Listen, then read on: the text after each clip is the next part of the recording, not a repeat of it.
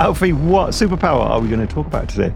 The ability to make people laugh, to bring some more laughter into the world and make it a better place.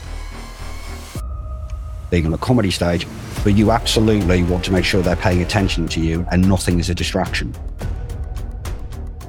Having a think in general about what either surprises or irritates, annoys, angers you is usually quite a good avenue of finding a premise for a joke and then finding a way to flesh it out.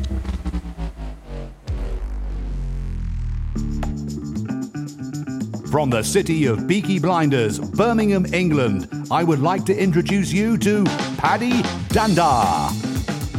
As the world becomes more automated and the robots take over, it's imperative that we build the right human skills for the future. So pull up a chair, grab a samosa or two, and make yourself very uncomfortable. Dear friend, thank you for joining me for another episode of the Superpower School podcast. I'm your host, Paddy Danda, and on today's episode, I have somebody who has superpowers that I can really do with myself. I think I'm going to find it super useful, and I'm sure you will too. He is a stand-up comedy MC and promoter and a comedy coach. However, he's not a comedian.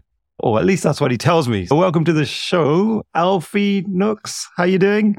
I'm good, Paddy. Thank you for having me on the show.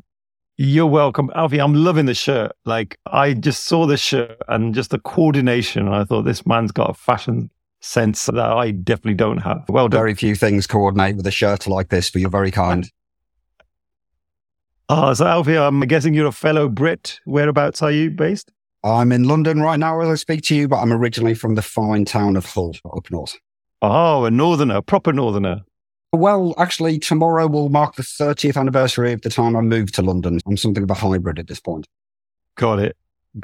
Well, I normally say to Londoners, I'm a northerner, but then when I meet people that are further up from Birmingham, not north. Yeah. No, not north.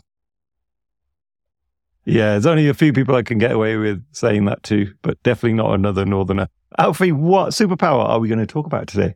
The ability to make people laugh, to bring some more laughter into the world and make it a better place. Oh, I love that. I think that everything should have laughter within it. So I'm really keen to hear more. However, as my regular listeners know, I always like to do a bit of a deep dive into our guests' backgrounds. Were you always interested in this line of work, or did you have other things on your mind as you were growing up? To be fair, I fell into comedy. I was always a deep and profound comedy fan and had a secret hankering to give it a go, but frankly was too scared to, which I now recognise as ridiculous of me. My kind of origin story is I appeared on a TV show about films. I was something of the human IMDb back in the early 90s before the IMDb existed. And as a result, that show actually liked me enough as somebody who appeared as a punter to offer me a job making the teas and the coffees in the next season. And so I skipped film school, took on this job, thought it would just be for 6 months. Then I would go to film school as planned. And then I got offered another job and suddenly I've got a freelance production career. I made all sorts of shows, but my niche was cinema programming. So most of the movie shows you might have ever seen in the 90s and the noughties, more often than not, I was involved somewhere along the line. That was my specialty. Oh, got it. Oh, what was that one that one bloke used to be on? I'm trying to remember the name. It's a really famous one. He used to review movies on the BBC, I think. Well, Barry Norman was the guy back in the day. Jonathan Ross took over the show later on. It was Film Name the Year. That's the one. Yes. How could I forget? Oh, so you were involved with that particular show as well? No, that's literally the only one I wasn't involved with. Okay. Well, the others were way better. Yes, they genuinely were. Movie Watch I was on for 5 seasons. I used to be Mark Kermode's reporter at Radio 1 for a couple of years. I made some documentaries for Universal Studios. I used to do a lot of kind of the documentary tie-ins to movies when they were being released. So I'd go and interview the stars, and I think I did King Kong, Shall We Dance with Jennifer Lopez, Richard Gere, Sunshine, Danny Boyle, all those kind of films. When they did the tie-in for the release, I'd do like a half an hour documentary to tie in, amongst all sorts of other shows I made over the years. And then when I found out I was going to be a dad, I decided it was time to change gear because I was routinely being sent overseas, which is what I was hoping for, by the way. So when I found out I was going to be a dad, I was like, well, I need to be present. So I changed gears, Launched a business, terrible time to launch a big new business in 2007, given the banking crisis of 2008. That sent me bankrupt. And in that interim period, I, as a hobby, helped a friend run an open mic night. We teamed up. And then within a couple of years, we parted company and I launched what is now the We Are Funny project, which is just celebrated 10 years this year. So we run regular open mic nights, depending in which era, up to 6 shows a week. Currently, it's 2. Luke Terry and Paul Little are the resident MCs at the shows now. And then over the years, I've produced all sorts of in-person live workshops, bringing in professional comedians and MCs to teach professional skill sets to amateur comedians, all aspects of comedy, writing comedy for radio, TV, musical comedy, character comedy, NLP, neuro-linguistic programming for comedians. We did a couple of those. And obviously, by virtue of producing those, I have the privilege of taking the classes as well. And then because I was often MCing 4 nights a week, I could take their tips. More often than not, I'd be testing what they said you shouldn't do. I'd largely figured out already as an MC what was good practice, but I wasn't always sure. They said, don't do X. Well, was that really true? So I could go and test it, and they were always correct. So I had the privilege of learning at the knee of these brilliant pros. About 10,000 people have performed on We Are Funny project stages over the years. So I watched several thousand people. I've seen the hardest deaths, experienced some of them myself. I've seen the greatest successes. And I've been up really close to the acts that had talent and a solid work ethic to see them rise the ranks and see what they were doing right, see what people were doing wrong. So no, not a comedian, really always an MC, but I've had a front row seat at more live stand-up comedy than most people on the planet. So I was thinking then, Alfie, I might ask you at the end of the show for your funniest joke ever. I'm an MC in a live stand-up comedy room. It's a different dynamic to throwing out a joke, a podcast, without the setup, the warmth, the energy building up into the room. Just to throw you out a joke now would not be the same experience as me telling that joke in a room that I've warmed up, where they'd come with the expectation of being made to laugh. So sorry, I'm going to have to reject your kind offer to tell you a joke. And that's fascinating because most people would probably assume, oh, well, surely you must have like your favorite jokes. I'm just thinking about my audience. I'm guessing the majority of them aren't planning on getting on stage and becoming a stand-up comedian. However, I'm sure for the type of work that we do, you can bring in fun and comedy probably into lots of different aspects. Who should care about comedy and why? First of all, you said that you imagine lots of your audience don't imagine getting on a stage and becoming a stand-up comedian. And just to dive into that for a second, I've cooked a meal, I'm not a chef. I've played football, I'm not a footballer. And there's a level of open mic comedy in the earlier days where I would challenge that people could necessarily call themselves a comedian. They could say, I've had a go at stand-up comedy, and that's entirely true. I think the claim of saying I am a stand-up comedian comes when there's some notable level of experience and some degree of success behind them. But getting up and having a go at comedy, doing some comedy, I honestly believe should be something of a bucket list choice for an awful lot of people. Much as you yourself just a moment ago suggested, the classic question when I tell people what I do for a living in a live environment, a party type of thing, invariably 2 responses in almost every case. It's tell me a joke just as you have, and they get the exact same answer. And the other one is, oh, I could never do that. I couldn't get up on stage and try and make people laugh. And I'm like, you really could. I know public speaking is scary to a lot of people. Public speaking with the desire to make people laugh is a higher bar. I get it. But the fact is, if you rock up at an open mic night, and you won't just rock up and get a spot, you've got to approach somebody like me to book a spot some time in advance. You've got an opportunity knowing on the 1st of next month, you're going to give this thing a go. You maybe don't want to bring friends with you, so you keep the social pressure off. And in an open mic room, there is such a range of people performing. Some of them are really super talented. There's some brilliant comedians on the open mic circuit. There really are. They might not be at the pro level, or they might be at the pro level and they've popped into a night like one of mine to work out some new material for a radio show or a TV appearance. That happens often enough. But to turn up and do 5 minutes of material, the reality is it's way more scary in the minds of the people doing it. The people in the room aren't that invested. They didn't pay to get into an open mic show. And even the best comedian of the night, I've heard so many people as they leave the room, one ask the other, an audience saying, who did you like most? They never remember the name of the act. They just go, the tall guy with the red shirt. He was my favorite. So a lot of the room will be other comedians, and they all know what it's like to fail on stage. It's a fairly steep learning curve.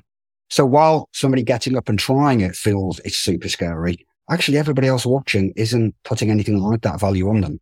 So I hope that's some level of kind of reassurance that tick off that bucket list, tell somebody, I've had a go at stand-up comedy, get some impressive points, because it does take some courage and some creativity for sure. And then once you've got into comedy, I suggest doing half a dozen gigs would be good. That first one is really just about passing the psychological barrier, being courageous and showing you can do it. And then try it in a handful of rooms, get a feel for it, see what it's like in different places, get a sense of the people in the scene, because there's some really cool people. And all night long while you're not performing, you're faced with a sea of people who are trying to make you laugh. It's a really fun evening. Very quickly make friends within this community. And the transferable skills are considerable, not least public speaking, but coming up with creative ideas, how to build rapport, gives you a sense of body language. There's all sorts of transferable skills if somebody's good at comedy. And let's not forget, one of the greatest social lubricants is making somebody laugh. If you make somebody laugh, they tend to like you. They're more inclined to like you. And that can be helpful in your career, in your dating life, in all sorts of circumstances. So there's a multitude of reasons to have a go at stand-up comedy. And I'm on something of a mission to encourage even more people to do it, even though more than 10,000 people have already performed in my rooms. Oh, that's remarkable. And Alfie, if somebody out there is preparing for a talk or going to be in front of a crowd for whatever reason, and they're thinking of incorporating some comedy into their workshop or talk, where would they start? Is there some ways that you can suggest some tips of how do they build that inspiration? It'd just be great to hear like some of your hints and tips on that. Sure. Well, first of all, I think if somebody's giving a talk and they want to inject some humor in it, but they're not being billed as an outright comedian, they're not being sold on the concept that they're going to make you laugh, the bar is actually relatively low. So again, I don't think people should stress themselves out with it too much. You probably don't want to put in too many jokes, but a nice joke at the top of I was about to say set talk. Certainly ending on a joke leaves a nice warm taste in the mouth of the audience, and peppering a few gags in throughout. Referring to truthful things. If there's something really evident in the room that clearly everybody will have noticed, a weird piece of sculpture or something happened earlier in the day, and a reference to that in a certain light-hearted fashion can do it. Acknowledging the truth that nobody's really mentioned, but everybody's sort of is always a fairly easy goal. Having a think in general about what either surprises or irritates, annoys, angers you is usually quite a good avenue of finding a premise for a joke and then finding a way to flesh it out. So if whatever the industry might be, say it's an accountancy convention and they're talking about that, then finding a common pain in the arse aspect of being an accountant. Maybe there's a piece of software that's notorious or something along these lines, and making a joke along those lines, because that's a unifying point. As well as people recognizing it, they also recognize only my tribe would get this. So look for those surprises. That's usually a premise. Look for the things that irritate and anger. That's usually a premise. Something that's specific to this crowd. If it is some kind of talk convention, a lot of that crowd are going to have a lot in common. Find something that speaks to them. I'm just thinking about a recent example of a talk I did over in the Netherlands, and I forgot my belt from home. Like I was in such a rush, and my trousers don't fall down, but they do need a belt. And I was on stage, started the talk, and I kept shuffling around because I kept trying to pull up my jeans. And after about 5 minutes, I just had to stop and I just had to acknowledge it in the room. I said, look, I'm really sorry if you see me doing this weird shimmy throughout today. I said, it's because I forgot my belt. And it became this running theme just by accident. I hadn't planned to say this, but it was just like by accident. And by the end of the talk, I was getting lots of laughs. Every time I'd shimmy, they'd be laughing. And then right at the end, we asked everybody to write on a piece of paper their one big takeaway from the talk. And you should buy a new belt. Pretty much, yeah. We then got people to scrunch up the paper and throw the papers at us. And I was only afterwards when I was reading them through that one guy had put on there, don't forget your belt next time. Okay, well, that's good advice in any scenario. So if you'd planned this a little bit more so, and I accept that you couldn't really, but you might have been able to, going back to your previous question about how to funny it up, you might have been able to generate a story as to where your belt had gone, like why you had lost your belt. That's immediately interesting. One of the aspects of being a successful comedian is to be fascinating as well as funny, to capture the audience's interest and hold it. You want to hook at the beginning of a speech. You want to hook at the beginning of a comedy set, something that grabs the audience's attention In a comedy set, ideally something that establishes something of who you are. So it could be a comment about how you look. That's very obvious and easy. I find it a bit hack, by the way, when I see comedians come on stage and they've got a passing resemblance to a celebrity and they say something while patting their belly like, oh, Jason Statham's let himself go, something like that. I find that really hack in a comedy room, but that might work enough at some kind of talk or convention in a professional universe. That would be for you to decide. But then to reveal something that the audience don't know about you, but they could find out about you easily. So you're sharing with them. It could just take a quick chat with you at the bar, a quick look at your social media. They find out you've recently been on holiday to X place. You play football for a team, this kind of thing, not a secret, just a piece of information, and attach a joke to that. And then you go one level deeper and you share something with the crowd that they could only know because you've told them. And that can be something funny as well. It could be a story of you messing up in childhood. You've obviously got time to practice for this. So there's 3 levels of introduction. What they see, what you easily share, and quote unquote a secret.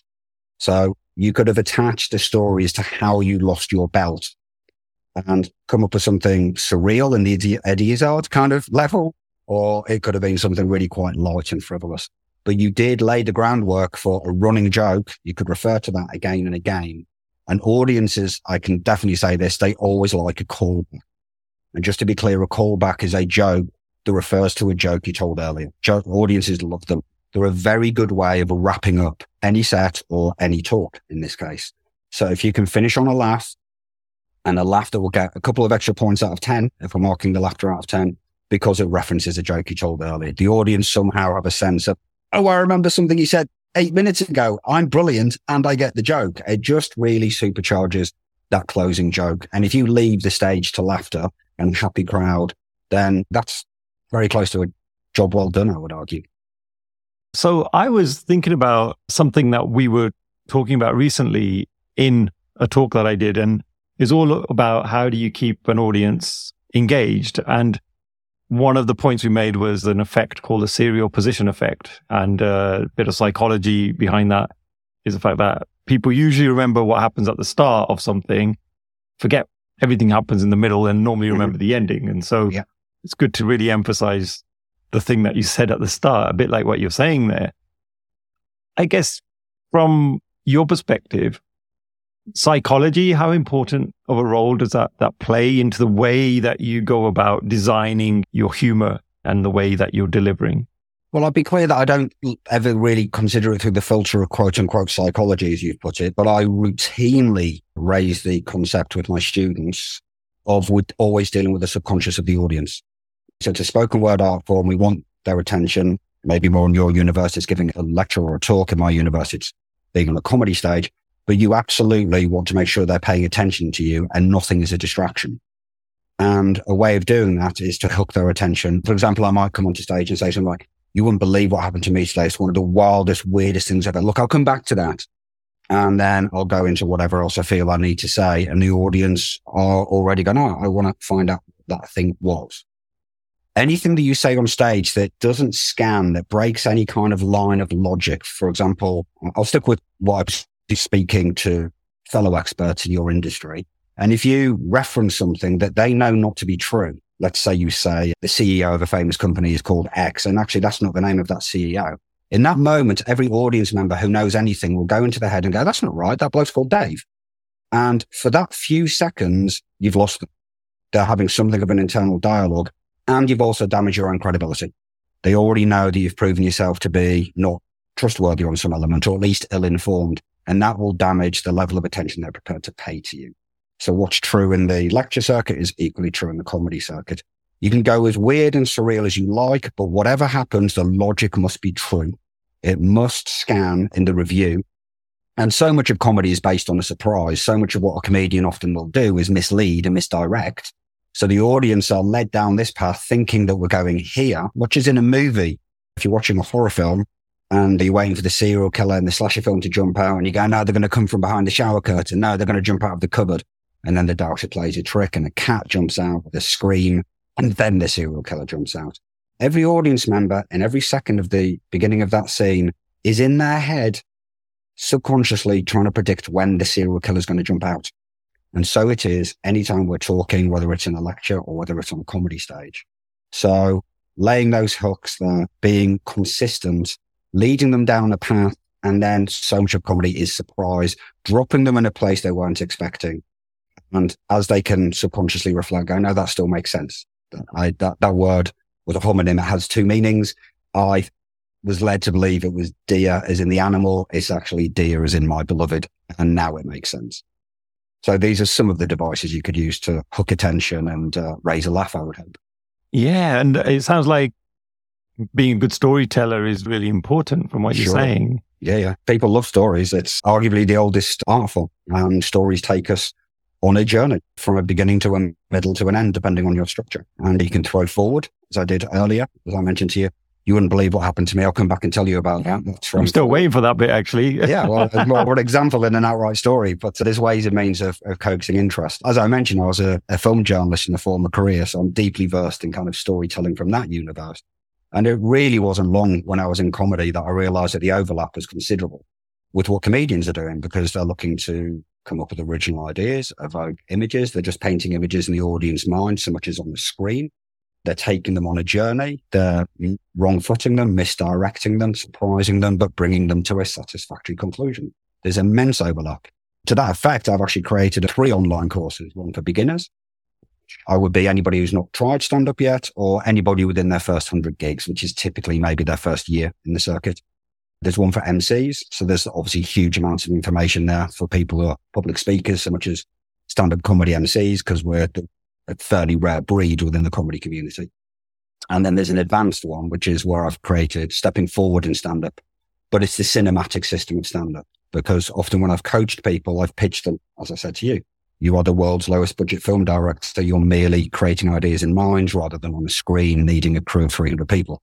But I actually realized after a while that was somewhat reductive. Actually, every open mic comedian is also their own producer, their own screenwriter, story boy, leading roles. And then they've got to navigate so many of the same arenas that cinema does. You've got competitions, critics, reviewers. Ultimately, you want an agent, right down to marketing, publicity, hair, makeup, and wardrobe. So I've created the advanced course using filmmaking dynamics, but to teach how to write better material, how to perform better, and actually to move your career forward as well.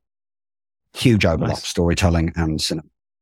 And what are some of the other elements that are important? For example, when we're public speaking, we talk about tone and the pitch of your voice and having some variation, and body language. Like how important are all of these things? And the visual performance. Body language is crucial. It's a skill for life, not just for public speaking or stand-up comedy. I've been teaching my son stand-up, well, my son actually did his first stand-up set when he was 7 years old.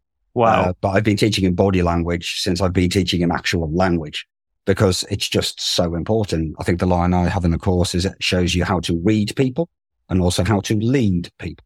The audience are always going to be much more receptive to you if they like you. And if your body language is appropriate and you're more open, friendly, arguably to a degree vulnerable, these are things that people connect with, then they're going to take your message, whether it's a stand-up joke or a lecture, that much more easily. If you've got your arms folded, your chin down, and you're making no eye contact, or at least give the impression you're never making eye contact with anybody in the room, then you've just made your job that much harder when you're really just carrying with the words. And then, of course, the words are inflected by whatever tone you're using. So the words are all important, but it's a package. It's tone, it's body language, rapport, charisma, and how you put the whole thing together for whoever your audience might be. And would you say everybody in the world could acquire this skill at a basic level anyway? Or are there some people that are just beyond hope? Like, what's your experience of having taught all these people? I can't speak to everybody in the world. I've met some people. Certainly a couple of my teachers at school struck me as the most humorless people ever, and I couldn't ever imagine them doing anything that might gain a laugh. What I will say is I've taken some criticism from some professional comedian friends of mine. That's how they make a living. They're a very high standard. When I first started doing this, saying you can't teach funny, and my response was really clear. No, but I can teach funnier. And it was really clear to me, and to their credit, they all conceded the point. It was like their level of funny is at the peak. They're professional stand-up comedians. Their standard of funny is as high as it gets. But I can teach somebody who's a little bit funnier to be funnier still. I can teach somebody to be quite funny to be very funny. And if somebody's truly humorless, I can't make any promises, but I can definitely give them some ideas, tips, tricks, techniques. There are structures to writing jokes. I've already explained misdirection and then dropping them in a surprise place. The first course that I have, the beginner's one, it's got 7 joke writing exercises in that course that anybody can do, but whoever does them will come up with a different joke. Because very often stand-up comedy is predicated on, what do you think of the world? What do you reckon? What's your unique experience of the world and your take on the world? As I mentioned earlier, if you go around and observe things that surprise or irritate or anger you, well, you can send 2 people on an hour-long walk in the same area and they're both going to come back with a different list of what those things are. It doesn't create cookie-cutter comedians, but the structure of the joke will be fed by a different observation or feeling or experience, making each act hopefully unique. And there are structures to writing jokes that are available to everybody. Naturally, some people are much more adept at it than others. But I think everybody can take a step forward and many people can take huge steps forward. It's just about learning, as we would with any skill set, and something of a work ethic, putting yourself out there. Some people, they just are able to make a joke on the spot, like off the cuff type of jokes, and they've just got that wit and things just come naturally. And for others, like me, I often have to like really think hard about what I'm about to say. So if I have something prepared, I think it helps me a little bit. What's your advice there? If somebody did want to be a bit more fluid in their comedy, how could they achieve that? Well, what you've really referred to there is really on point, I would say, because one of the skill sets of a comedian is to give the impression that, this is just occurring to me now, when in reality, they've told that joke or a version of that joke 100 times, and then they listen back to it. They should have recorded it, listen back to it, go, I took too long to say that. There's too many words in the setup. I've given away too much information in the setup so that the audience are able to guess the punchline. So they edit it down and then they come back and they haven't given enough information in the new version. And now the punchline doesn't make sense. So there's a constant state of calibrating. And I get a lot of people coming into my rooms. I've watched over 500 people do their first ever gig. Okay. And a lot of they come from all sorts of places. It's a broad church. We have acts sometimes in their 80s. It's British, non-British, every ethnicity, every sexuality, 18-year-olds. It's a really broad church and open mic comedy. But some of the people that come in have been encouraged to come and do it because their friends tell them they're really funny in the pub and they should have a go at stand-up. And that's a good place to begin from. But the dynamic of being funny with your mate around the table in the pub 5 pints in, as opposed to getting on a stage and being the only person in the room facing that direction with a spotlight on you, you're the only one with amplification, that's a different dynamic. Being spontaneously funny, I think that'll be a help to start, but it's certainly not a requirement because, as you said, you'd rather have time to prepare. Well, you know when the gig's going to be. You've got the time to prepare and write jokes in advance of that. And then after that gig, listen back, watch back. Everybody's got a mobile phone. You should be recording your set. See what didn't work. See if you can figure out why and fix it. See what did work. More of that, please. And sometimes you get to laugh when you're not expecting it. Something just golden spontaneously falls from your mouth and you wouldn't remember it. You're in the heat of performance, but you found it on the recording. Good. I'll use that each time. Comedians very often are given the impression of being spontaneous and speaking off the cuff. I assure you, they have sweated blood and tears for a long time to get the jokes as good as they are for you as their audience. I can't say I've seen lots of comedians, but just some of the more commercial comedians. Paul Chowdhury has to be my favorite, just because I've got that probably Indian connection with him. And he's a fantastic actor, Indian or otherwise. There's no two ways about it. A brilliantly talented comedian. And I just remember I took my wife to watch him live in Wolverhampton, and I don't think she's ever been to a stand-up comedian show before, and it was her first time. And it takes a lot for her to laugh, and I certainly can't achieve it. And so within the first literally 2 minutes, she was in hysterics and she was literally crying because he was just so funny. And it was just amazing the way he kicked off his show. But then he picks on someone in the audience and it just felt like he was just making this stuff up on the spot. But I'm pretty sure he must have done this a few times, right? There's a few people out there who are masters of that. Speaking to the audience, it's referred to as crowd work. There's an American comedian called Big J. Okerson, who I think is the acknowledged king of just really walking on stage with a certain idea and a certain amount of jokes in his back pocket and will just talk to the crowd and just go. But most of it's kind of practiced. So they've got an idea of what the potential answers might be if they ask somebody. They've got some what seems off the cuff put downs or banter, however you might want to phrase it.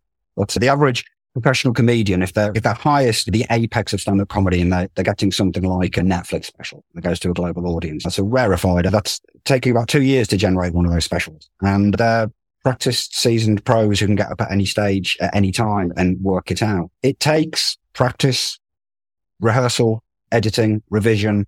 But ultimately, if people have some chops and the work ethic, then hopefully they can get to the level of Paul Chowdhury, who is fantastic. And is there any tips on structuring a joke? So like number of words before you drop the punchline of the joke? I wouldn't talk about it in the number of words before dropping a joke, but I'll speak to in an open mic room, typically, and it varies around the world, but typically they're dealing in 5-minute sets. Okay. The average person speaks 3 words a second. That's not necessarily true of me always. I'm a fast speaker. I get that. But the average person speaks 3 words a second, which means in a 5-minute set, they've got 900 words. Except they probably should be a bit fewer, maybe 850, because they want to pause, hopefully laughter breaks and the rest. So it's only about 850 words. And in that 5-minute set, the target they're going for is 15 big. 3 laughs a minute would be great. If somebody's doing that in the open mic circuit, I will be certain to progress them and move them to a 10-minute spot and move. And it can be, you don't have a laugh at all for 50 seconds. You're telling some story that on its face is somewhat harrowing. I mean, a lot of comedy, a lot of storytelling, a lot of ways of captivating an audience is to say something that generates and builds tension. And actually, when you drop the punchline, it all resolves itself and makes sense. The release of that tension is the laughter from the people in the room. So it's entirely reasonable for a comedian to tell a story that sounds maybe a bit woe is me. My wife's just left me. I got fired this morning. It's just a cavalcade of disasters in their lives and evoking empathy from the audience. And then they take 50 seconds to do all of that. And then they drop the punchline and then they tag it with another punchline and another in quick succession. And you've still got 3 big laughs in a minute. It didn't have to be necessarily in 20-second increments.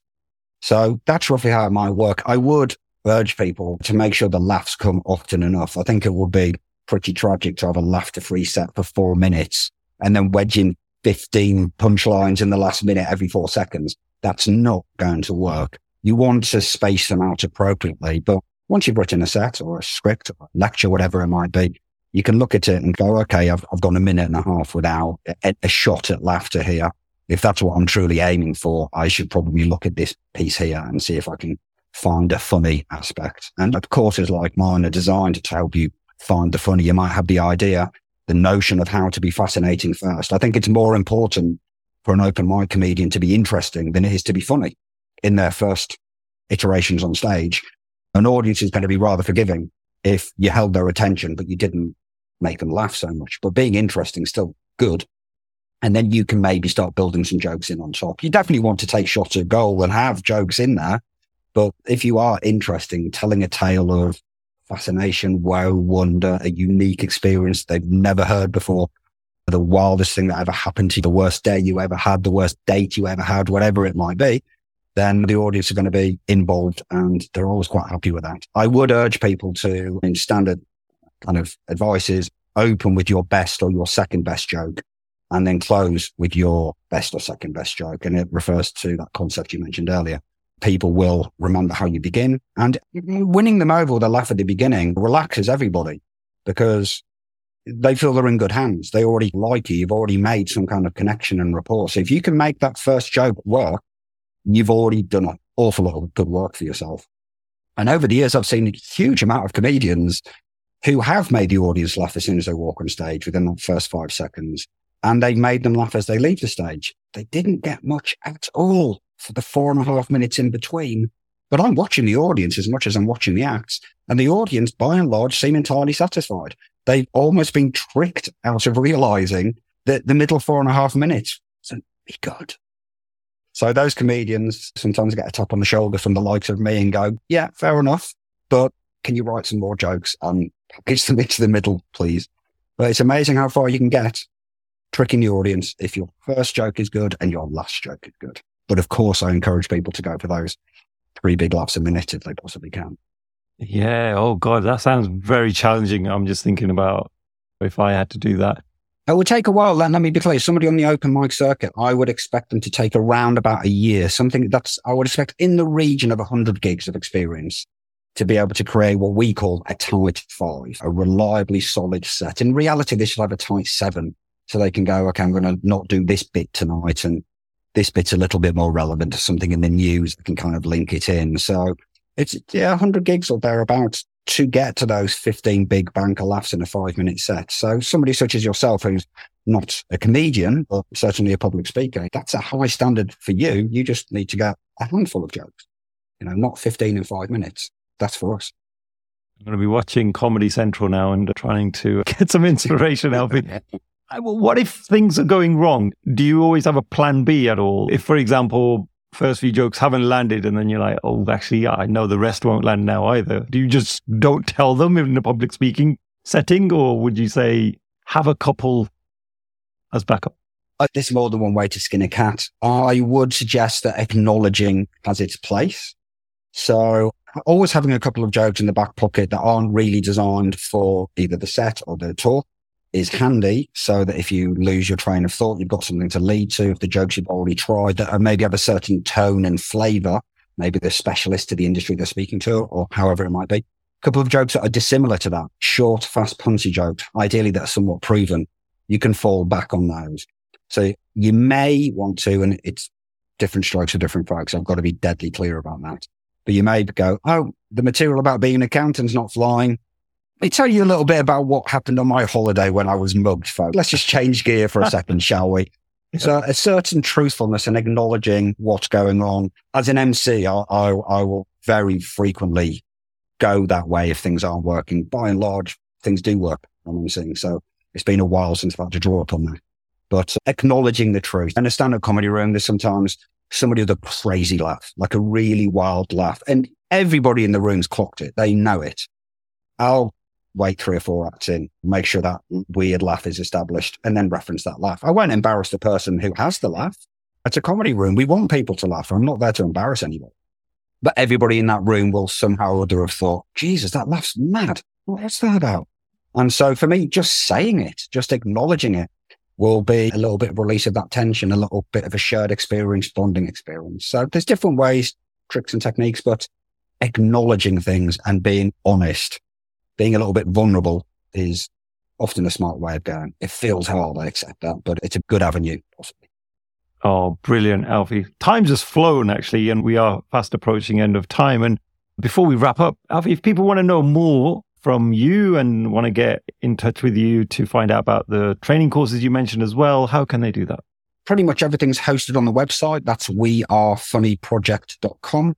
As I mentioned, there's 3 courses for beginners. They're all designed for comedians, but they would be highly valuable to anybody who has public speaking responsibilities of any sort. There's a mailing list we have as well. And if anybody signs up to that, they get a free ebook. I'm about to change it up. I'm not sure when this episode goes out, but the new one's going to be 8 ways to turbocharge your stand-up comedy. There's some videos on there that give you samples from the courses. And there's a litany of blogs, all free, of course, with tons of advice from all aspects of creative writing. So it's a bit of a one-stop shop. wearefunnyproject.com. Oh, brilliant. Alfie, thank you so much. It's been a pleasure getting to know you over these last few minutes. And I've learned a lot. Thanks, mate. Take care.